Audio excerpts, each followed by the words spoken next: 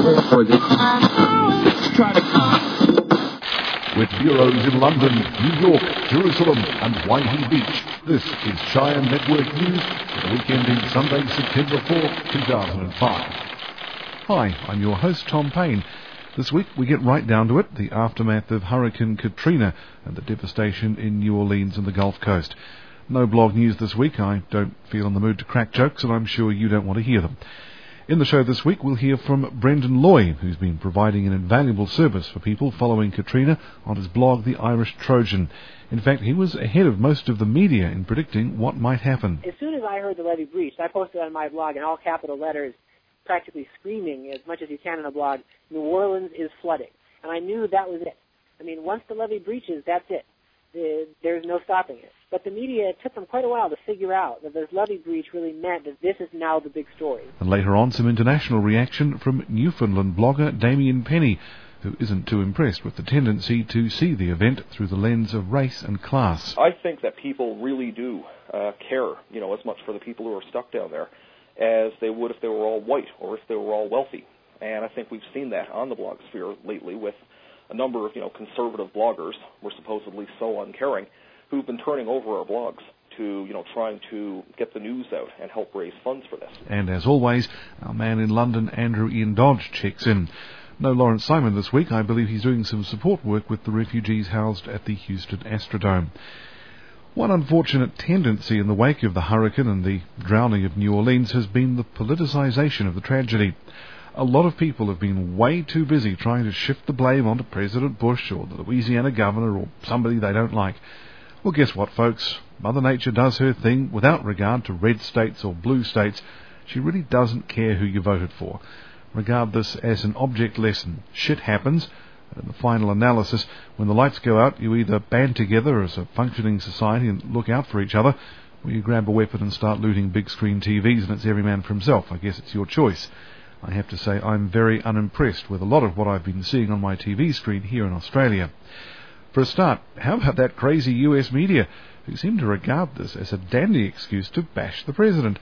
Here's CNN's Jack Cafferty in full rant. The question this hour is, how would you rate the response of the federal government to Hurricane Katrina? I got to tell you something. We got 500 or 600 letters before the show even went on the air. No one says the federal government is doing a good job in handling one of the most atrocious and embarrassing and far-reaching and calamitous things that has come along in this country in my lifetime. I'm 62. I remember the riots in Watts. I remember the earthquake in San Francisco. I remember a lot of things. I have never, ever seen anything as badly bungled and poorly handled as this situation in New Orleans. Where the hell is the water for these people? Why can't sandwiches be dropped to those people that are in that Superdome down there? I mean, what is going on? This is Thursday. This storm happened 5 days ago. It's a disgrace, and don't think the world isn't watching. This is the government the taxpayers are paying for, and it's fallen right flat on its face, as far as I can see, in the way it's handled this thing. We're going to talk about something else before the show's over, too, and that's the big elephant in the room, the race and economic class of most of the victims, which the media hasn't discussed much at all, but we will a bit later. Yes, I guess it's all the fault of the evil Bush Hitler and his gang of neocons who are kicking back, watching the footage of the rotting corpses being eaten by rats and laughing while they order the National Guard to shoot as many black folk as they can. Well, there's an elephant in the room, all right, Jack, and it's called media bias, but don't get me started on that or I'll never stop. Blogs have been leading the way in their response to what's happened, and some have really taken a lead in acting as news aggregators and putting people in touch with what's happened in a very human way. One such blog is The Irish Trojan, written by Brendan Loy from South Bend, Indiana. Its address is www.brendanloy.com. He's seen his hit counter whiz around like the altimeter on the space shuttle since even before Katrina hit. I always blog about hurricanes because I'm a weather nerd, among other things. It's one of my interests. It's one of my hobbies. I'm a law student, but one of my hobbies is meteorology and specifically hurricanes. Ever since Hurricane Hugo hit South Carolina when I was 7 years old. So anytime there's a major hurricane coming towards the U.S., I am likely to be blogging about it. But what happened on this occasion was I had known for a long time that New Orleans was in particularly grave danger any time a major hurricane was coming towards it.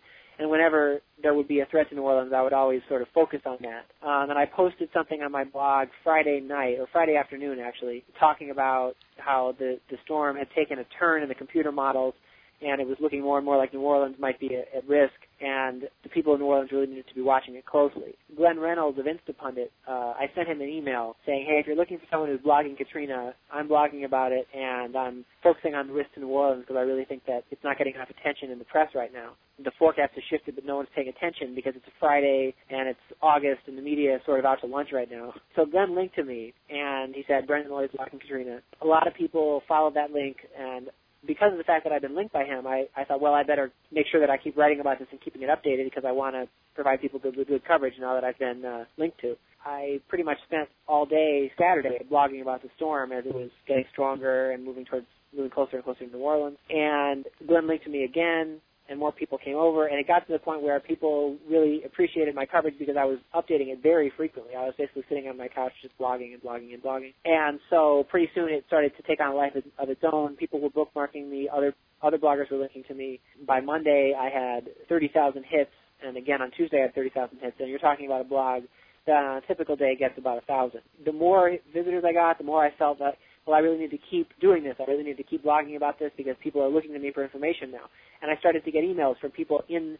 the area or with relatives in the area trying to figure out what was going to happen, or once the storm had hit, they were trying to figure out, do you know anything about this neighborhood or that neighborhood? And so it just sort of became this big thing, you know, and became a really major event for my blog, and I've been trying to keep it up as best I can. So what kind of a contribution do you think your blog's been able to make to the coverage of the situation? Well, I think that, especially in the initial days, one of the major things that my blog was able to do was to aggregate a lot of information from disparate sources and bring them together. You know, at any given time, I might be watching CNN, but somebody else who's on my blog commenting might be watching Fox, and so they might see something different, and they would post about it. Meanwhile, someone else might be watching the local TV feed from one of the New Orleans stations. So I would get a lot of information from the comments as people were saying, I just saw this on WWL. So then I would link to their comment and say, according to so-and-so, WWL just reported this. The result was that you could get a lot of information in one place, because anytime that anything seemed significant, I would post about it. Similarly, I also had links to a lot of other blogs, and I made it a point to try to compile a good sidebar with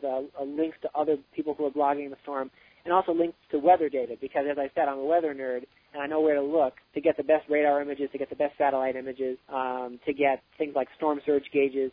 And so I provided all that information as well, so you could get the news side and also the meteorological side. There are a number of bloggers who've been blogging the storm and other aspects of it, haven't there? Have you sort of got in touch with them? Is there sort of an interlinked sort of network of people blogging different aspects of the aftermath of Katrina? Yes. I mean, it's obviously nothing formal, but I've definitely been in touch with a lot of them, and because of the fact that I'm getting so much traffic, I was actually ranked by the company IntelliSeek, which runs Blog Pulse, as being the number one most cited Katrina blog on the internet in the first few days. And so because I'm getting a lot of traffic, a lot of people are emailing me with stuff that they posted on their blog and say, hey, would you mind linking to this? It's a funny turnabout for me. I'm used to doing that to other bloggers. I email Instapundit all the time and say, hey, you want to link to this?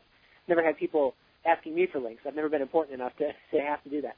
But so there's been that. There have also been occasions when we've just, I've talked with, by email with some of the other bloggers, and I've just been trying to provide a general sort of roundup of what people are saying. So there has been a good deal of contact, and I've commented on their blogs on some occasions. And I've also been in touch with some people who don't have blogs, but who commented on mine in the early days when the first storm was first threatening, and then said, I'm going to evacuate, and told me where they were going to go. And I said, well, if you have access to email, send me updates, and I'll post them to the blog. And so I've had a few people who are in places like Baton Rouge or the surrounding areas where they still have some ability to connect with the outside world, and they've actually been getting in touch with me, and I've been posting to the blog some of their observations about what's going on. What do you make of the phenomenon that's happening in the blogosphere, which is usually divided into left-wing and right-wing, of people screeching at each other about whose damn fault this whole thing is? I don't think it's entirely partisan. I think that there are definitely partisan overtones to it, but I think that there are some people who are saying, really there's lots of fault to go around. And I think that even, watching the TV coverage here, there's actually, even on Fox News, which of course has the reputation for being the most conservative channel, there's a great deal of criticism of the federal government. They might not be mentioning Bush by name, which is interesting. I noticed that when Bill O'Reilly was criticizing, he criticized Nagin by name, the mayor. He criticized the governor, who's a Democrat by name. He didn't criticize Bush by name, but they are criticizing the federal government. And some of the conservative blogs are also criticizing the federal government. But yeah, there is, a tendency among conservative blogs to want to blame it more on the local, and of course, the liberal blogs blame everything on Bush. I'm more of a moderate myself. I tend to have general scorn for the ideologues on both sides, but I don't think that's too surprising. People want to attach their agendas to it, like anything. The environmentalists say this is all happening because of global warming and because of the erosion of the wetlands. The conservatives say that this demonstrates how our environmental regulations are overzealous because we can't, we have to suspend all this oil stuff and all these oil regulations, and everybody attaches their pet wagon to the disaster and tries to make hay out of it, and that's kind of unfortunate, but I think it's also kind of inevitable, I guess. How well served are people by the mainstream media? I mean, they're viewing a lot of what's been going on through their TV screens. Are we getting enough information? Are we getting all the information? Are we getting skewed information from the mainstream media? Well, I have to say, I think the mainstream media, for the most part, is doing the best it can, although there are exceptions to that. But I think that we're not getting a complete picture because we can't get a complete picture because there just aren't enough reporters, and the situation is everything is so different in so many different places. I mean, in one neighborhood there might be order, and the next street over there might be rioting or looting going on. And in that sense, it reminds me a bit of Baghdad, in the sense that you have the reporters are hunkered down in one place or another, and they may not have any idea what's going on in other parts of the city or other parts of the country. But I also, just in general, I feel like just the total amount of information that is coming out of New Orleans is less, I think, than what we had coming out of the deserts of Iraq when we were invading the country, with all those reporters who were embedded and they were getting, good access, although you can argue about what effect the access may have had on the tone of their coverage, but they were certainly getting a lot of access to what was happening. And now it's such chaos and the communications lines are so poor that it's very, it's very spotty. I mean, the levee that breached and that caused the great bulk of this disaster in New Orleans, the levee breach happened on Monday around midday, from what I understand. It was shortly after the storm had moved by, the levee breached. We didn't find out about it until around 1 a.m., until more than 12 hours later. We finally found out. CNN broke the story that the levee was breaching. That's amazing, because that's the most important piece of information that you could possibly want to know about New Orleans. Everybody knows that. Everybody knows that the levee's breaching is the ultimate disaster. And yet, information was moving so slowly that we didn't find out about it until 12, 13 hours later. And even when we found out about it, the media, and here's one part where I would criticize them, didn't seem to catch on. As soon as I heard the levee breached, I posted on my blog in all capital letters, practically screaming as much as you can on the blog, New Orleans is flooding. And I knew that was it. I mean, once the levee breaches, that's it. There's no stopping it. But the media, it took them quite a while to figure out that this levee breach really meant that this is now the big story. The storyline has shifted. We're no longer dealing with an aftermath. We're dealing with a crisis again. Brendan Loy there from the blog The Irish Trojan. And no, that's not a condom with built-in air holes. It's a reference to his college football teams. You can read it at www.brendanloy.com. Time now to head off to old London town with Andrew Ian Dodge. Good afternoon from London on this rather somber Friday afternoon. Most Londoners, and indeed probably a lot of people in the UK, are watching the news about New Orleans and the rest of the Gulf Coast with horror and trepidation, and their hearts really go out to people. Now, one would expect the BBC to be rather snarky about it, and to be fair, they've been not terribly positive to the Bushes, saying that there's a lot of criticism. However, they're really taking only the ABC-CBS line. In fact, they're using reports from the ABC. So it's nothing too harsh. They tend to, in their packages, not mention that President Bush declared state of emergency before it hit, after the package. So generally it's accurate. It's not, shall we say, nasty, and it could be a lot worse. Of course, they were very interested in the stampede in Baghdad. Yet again, possibly because of the shock of what has happened in New Orleans, there was no sense of nastiness about the occupation or anything like that. It was much more Nissan strife and the fact that so many people died. Now, the interesting thing, and I don't know whether even BBC people would admit this, but they did have something that they could do, which made them feel good about bashing Bush and not being terribly keen on America and everything else, and the war, of course, is that Ken Clark has thrown his hat into the ring of the Tory party leadership. Now, Ken Clark is a very nice guy. You'd like to have a drink with him. He smokes cigars, he drinks, he works for the tobacco company, he's on their board, whereas Hush Puppies is kind of a jovial character.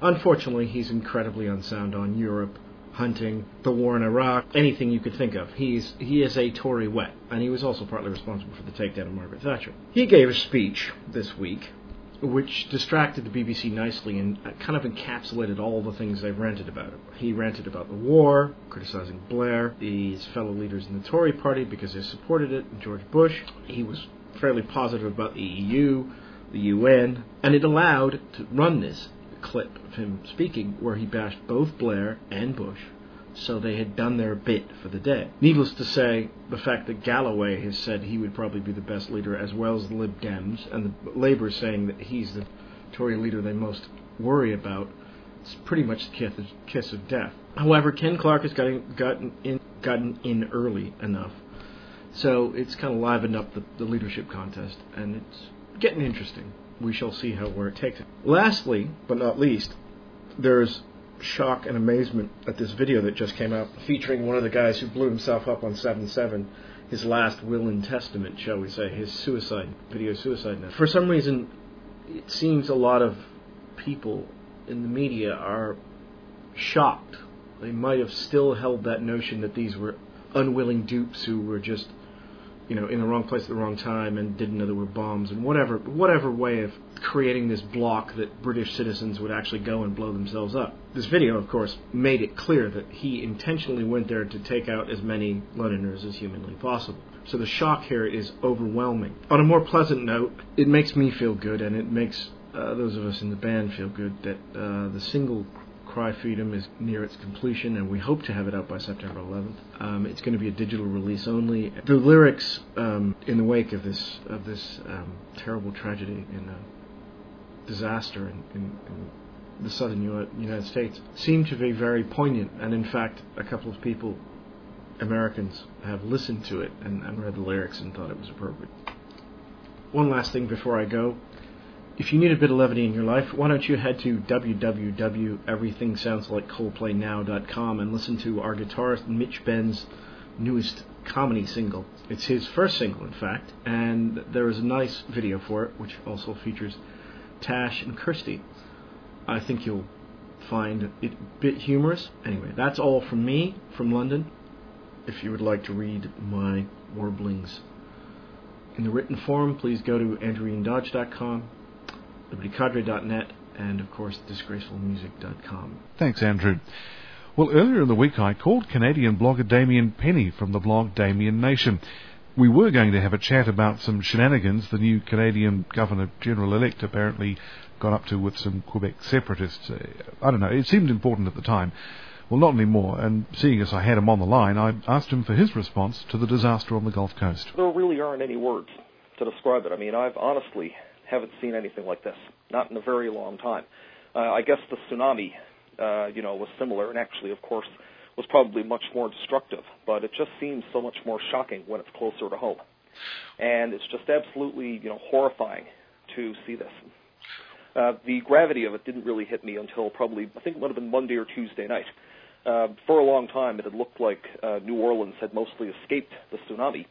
But watching some of the news channels on Monday or Tuesday night, they had a lot of aerial footage from Mississippi, in around the Biloxi area.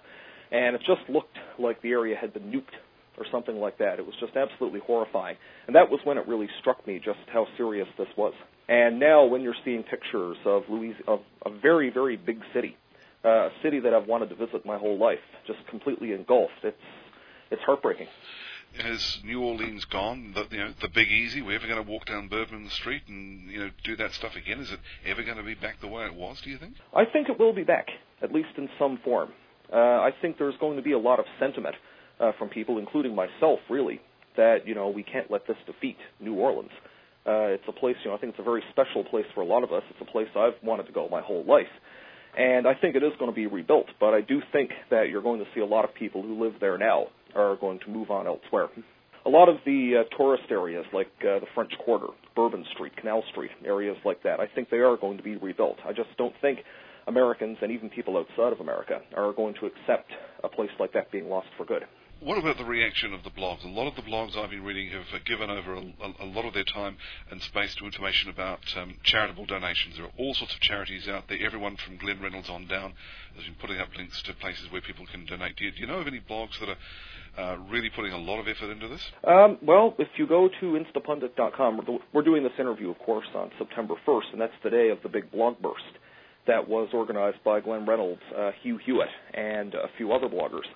And if you go to Glenn Reynolds' site, where he has a link to a number of charities and also to a lot of the blogs who are taking part, and the number of blogs taking part is just absolutely astronomical. I think there must be hundreds of people who are there. I've given over my site today, largely to blogging about the hurricane, and I'm encouraging people to donate to the Canadian Red Cross. I've also added a link to several other sites where Canadians can donate. Do you think blogs can make a difference with something so huge? Well, I think if you can if you can help raise enough money to help even a few people, that's a difference right there. And I think, we're doing all we can. Watching television, watching Fox News and CNN today, it's just heartbreaking because I really wish there was more I could do. I mean, here I am. I must be thousands of miles away from New Orleans. And there's a part of me that wants to just hop in the car, drive down, and start giving out water and doing other things to help people find somewhere where they can get, a nice sleep and a good shower and things like that. So, I guess this is the least I can do. Do we know of any New Orleans or Louisiana-based bloggers who've been affected by this?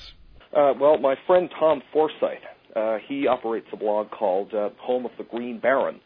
He's only been updating it intermittently recently, but he is from New Orleans himself, and I was worried about him for a while, but I did get a message, and also he has a posting on his blog right now saying that he's safe in Tupelo, Mississippi.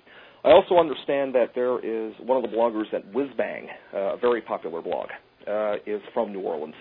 I'm not sure. I take it he has left the area, but he's still been posting from there. And I have seen a few others who've been directly affected by it as well, including some who I hadn't been familiar with before.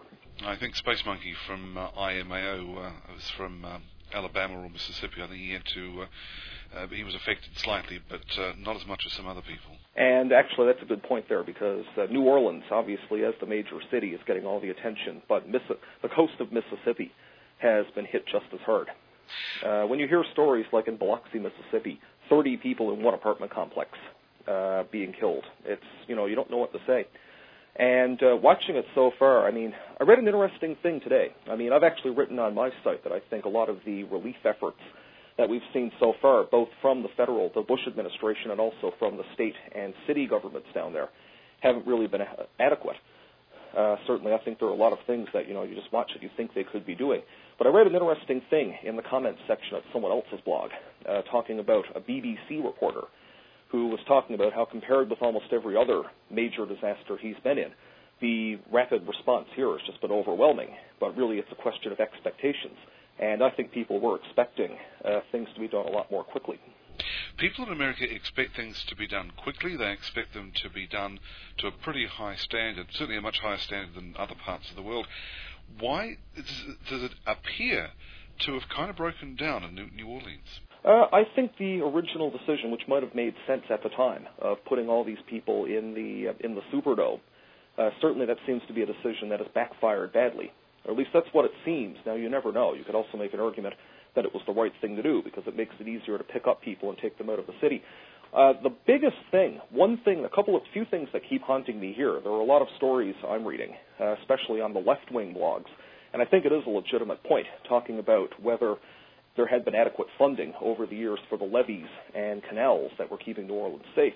And another thing that really, really gets to me, from what I've been reading, is that this past weekend, when everybody knew Hurricane Katrina was coming, the city of New Orleans did not get out its buses to try and get people out of there. Certainly it wouldn't have gotten everybody who didn't have a car out of the city, but certainly it seems like there was a lot that the city of New Orleans didn't do. And really, unfortunately, the government in New Orleans and also in Louisiana is well known for corruption and incompetence, unfortunately. And in a way, it's not surprising, but it's heartbreaking. It seems like at all levels here, there are a lot of things that could have been done. There has been an argument on some of the blogs, some of the more left-leaning blogs, that New Orleans is largely black and poor, and that's why the people down there aren't being helped the way they ought to. I think the fact that New Orleans is a relatively poor city and Louisiana is a relatively poor state, I think that may be a factor simply because the city government and the state government might not have the resources that you'd have in somewhere like New York or California, somewhere like that. But I think that people really do care, as much for the people who are stuck down there as they would if they were all white or if they were all wealthy. And I think we've seen that on the blog sphere lately with a number of, conservative bloggers, who are supposedly so uncaring, who've been turning over our blogs to, trying to get the news out and help raise funds for this. It's been a cross-political effort, hasn't it? A lot of the left-wing and right-wing blogs have actually been cooperating in this effort. Yes, that's true. And I mean, there are even some left-wing blogs I really don't like Daily Costs, for example. They've said some things that I really don't care for. But to be fair, they have had several posts as well encouraging people to make donations. And I have to give them credit for that. Now, there is one. I am a bit disappointed in the blog burst that's been going on today. To see that there are so few liberal blogs that are a part of it. And it could be that the left-wing blogs have their own fundraising campaign on the go, because I'm sure a lot of them are doing a lot to help. But I do wish that there was a bit more done, on both sides to try and come together a bit on this. There's been one egregious exception to all this that we know of. And this is a post on one particular blog that has reminded a lot of people of Michael Moore's comments after September the 11th when he said, why did they fly the planes into buildings in New York and Washington? Those people, voted for Al Gore. They didn't vote for Bush. They didn't deserve it. I almost feel sorry for someone who would think like that. And I'd feel the same way if it was a conservative saying that people in New Orleans, which is a heavily Democratic city, somehow deserve this. I feel the same kind of reaction that you get when you see so-called Christians, some people on the fringe, saying that New Orleans was struck because it's a wicked, sinful city. You just don't know what to say. I mean, I just can't imagine how some people's hearts can be that black. I do know the one you're talking about, and I've seen a couple of blogs, fortunately not very many. I have seen a couple of blogs here in Canada making similar statements about that and trying to use this to make cheap political points about Iraq or the softwood lumber dispute. And I mean, it's absolutely nauseating. What exactly was it that this blog said? The blog in question, and, I'm actually not even going to say the name of it on the air because I don't think it deserves the publicity. He wrote that when he first heard about this hurricane, his first instinct was to say that there should be a movement against giving any aid to people down that way because Louisiana and Mississippi are red states that voted for Bush, and therefore people down there are deserving what they're getting because, of course, this was caused by global warming and deliberate underfunding of levees and dams and everything down there. And eventually, he had a very warm change of heart and decided that because New Orleans was a mostly Democratic city and because most of the people left there were poor and black and therefore almost certainly voted for John Kerry, that they do deserve help after all. That was very nice of him. That was Damien Penny from Newfoundland. His blog is Damien Nation. I'm Bruce Hill. Thanks very much for listening to Shire Network News, the official podcast of the Anglo-Spheric group blog silentrunning.tv. We'll be taking a break next weekend, so the next edition of the show will be up in 2 weeks' time, around September the 17th, complete with blog news, assuming major non-humorous events haven't taken place in the interim, which you can never discount these days, I'm afraid. Until then, may your God go with you.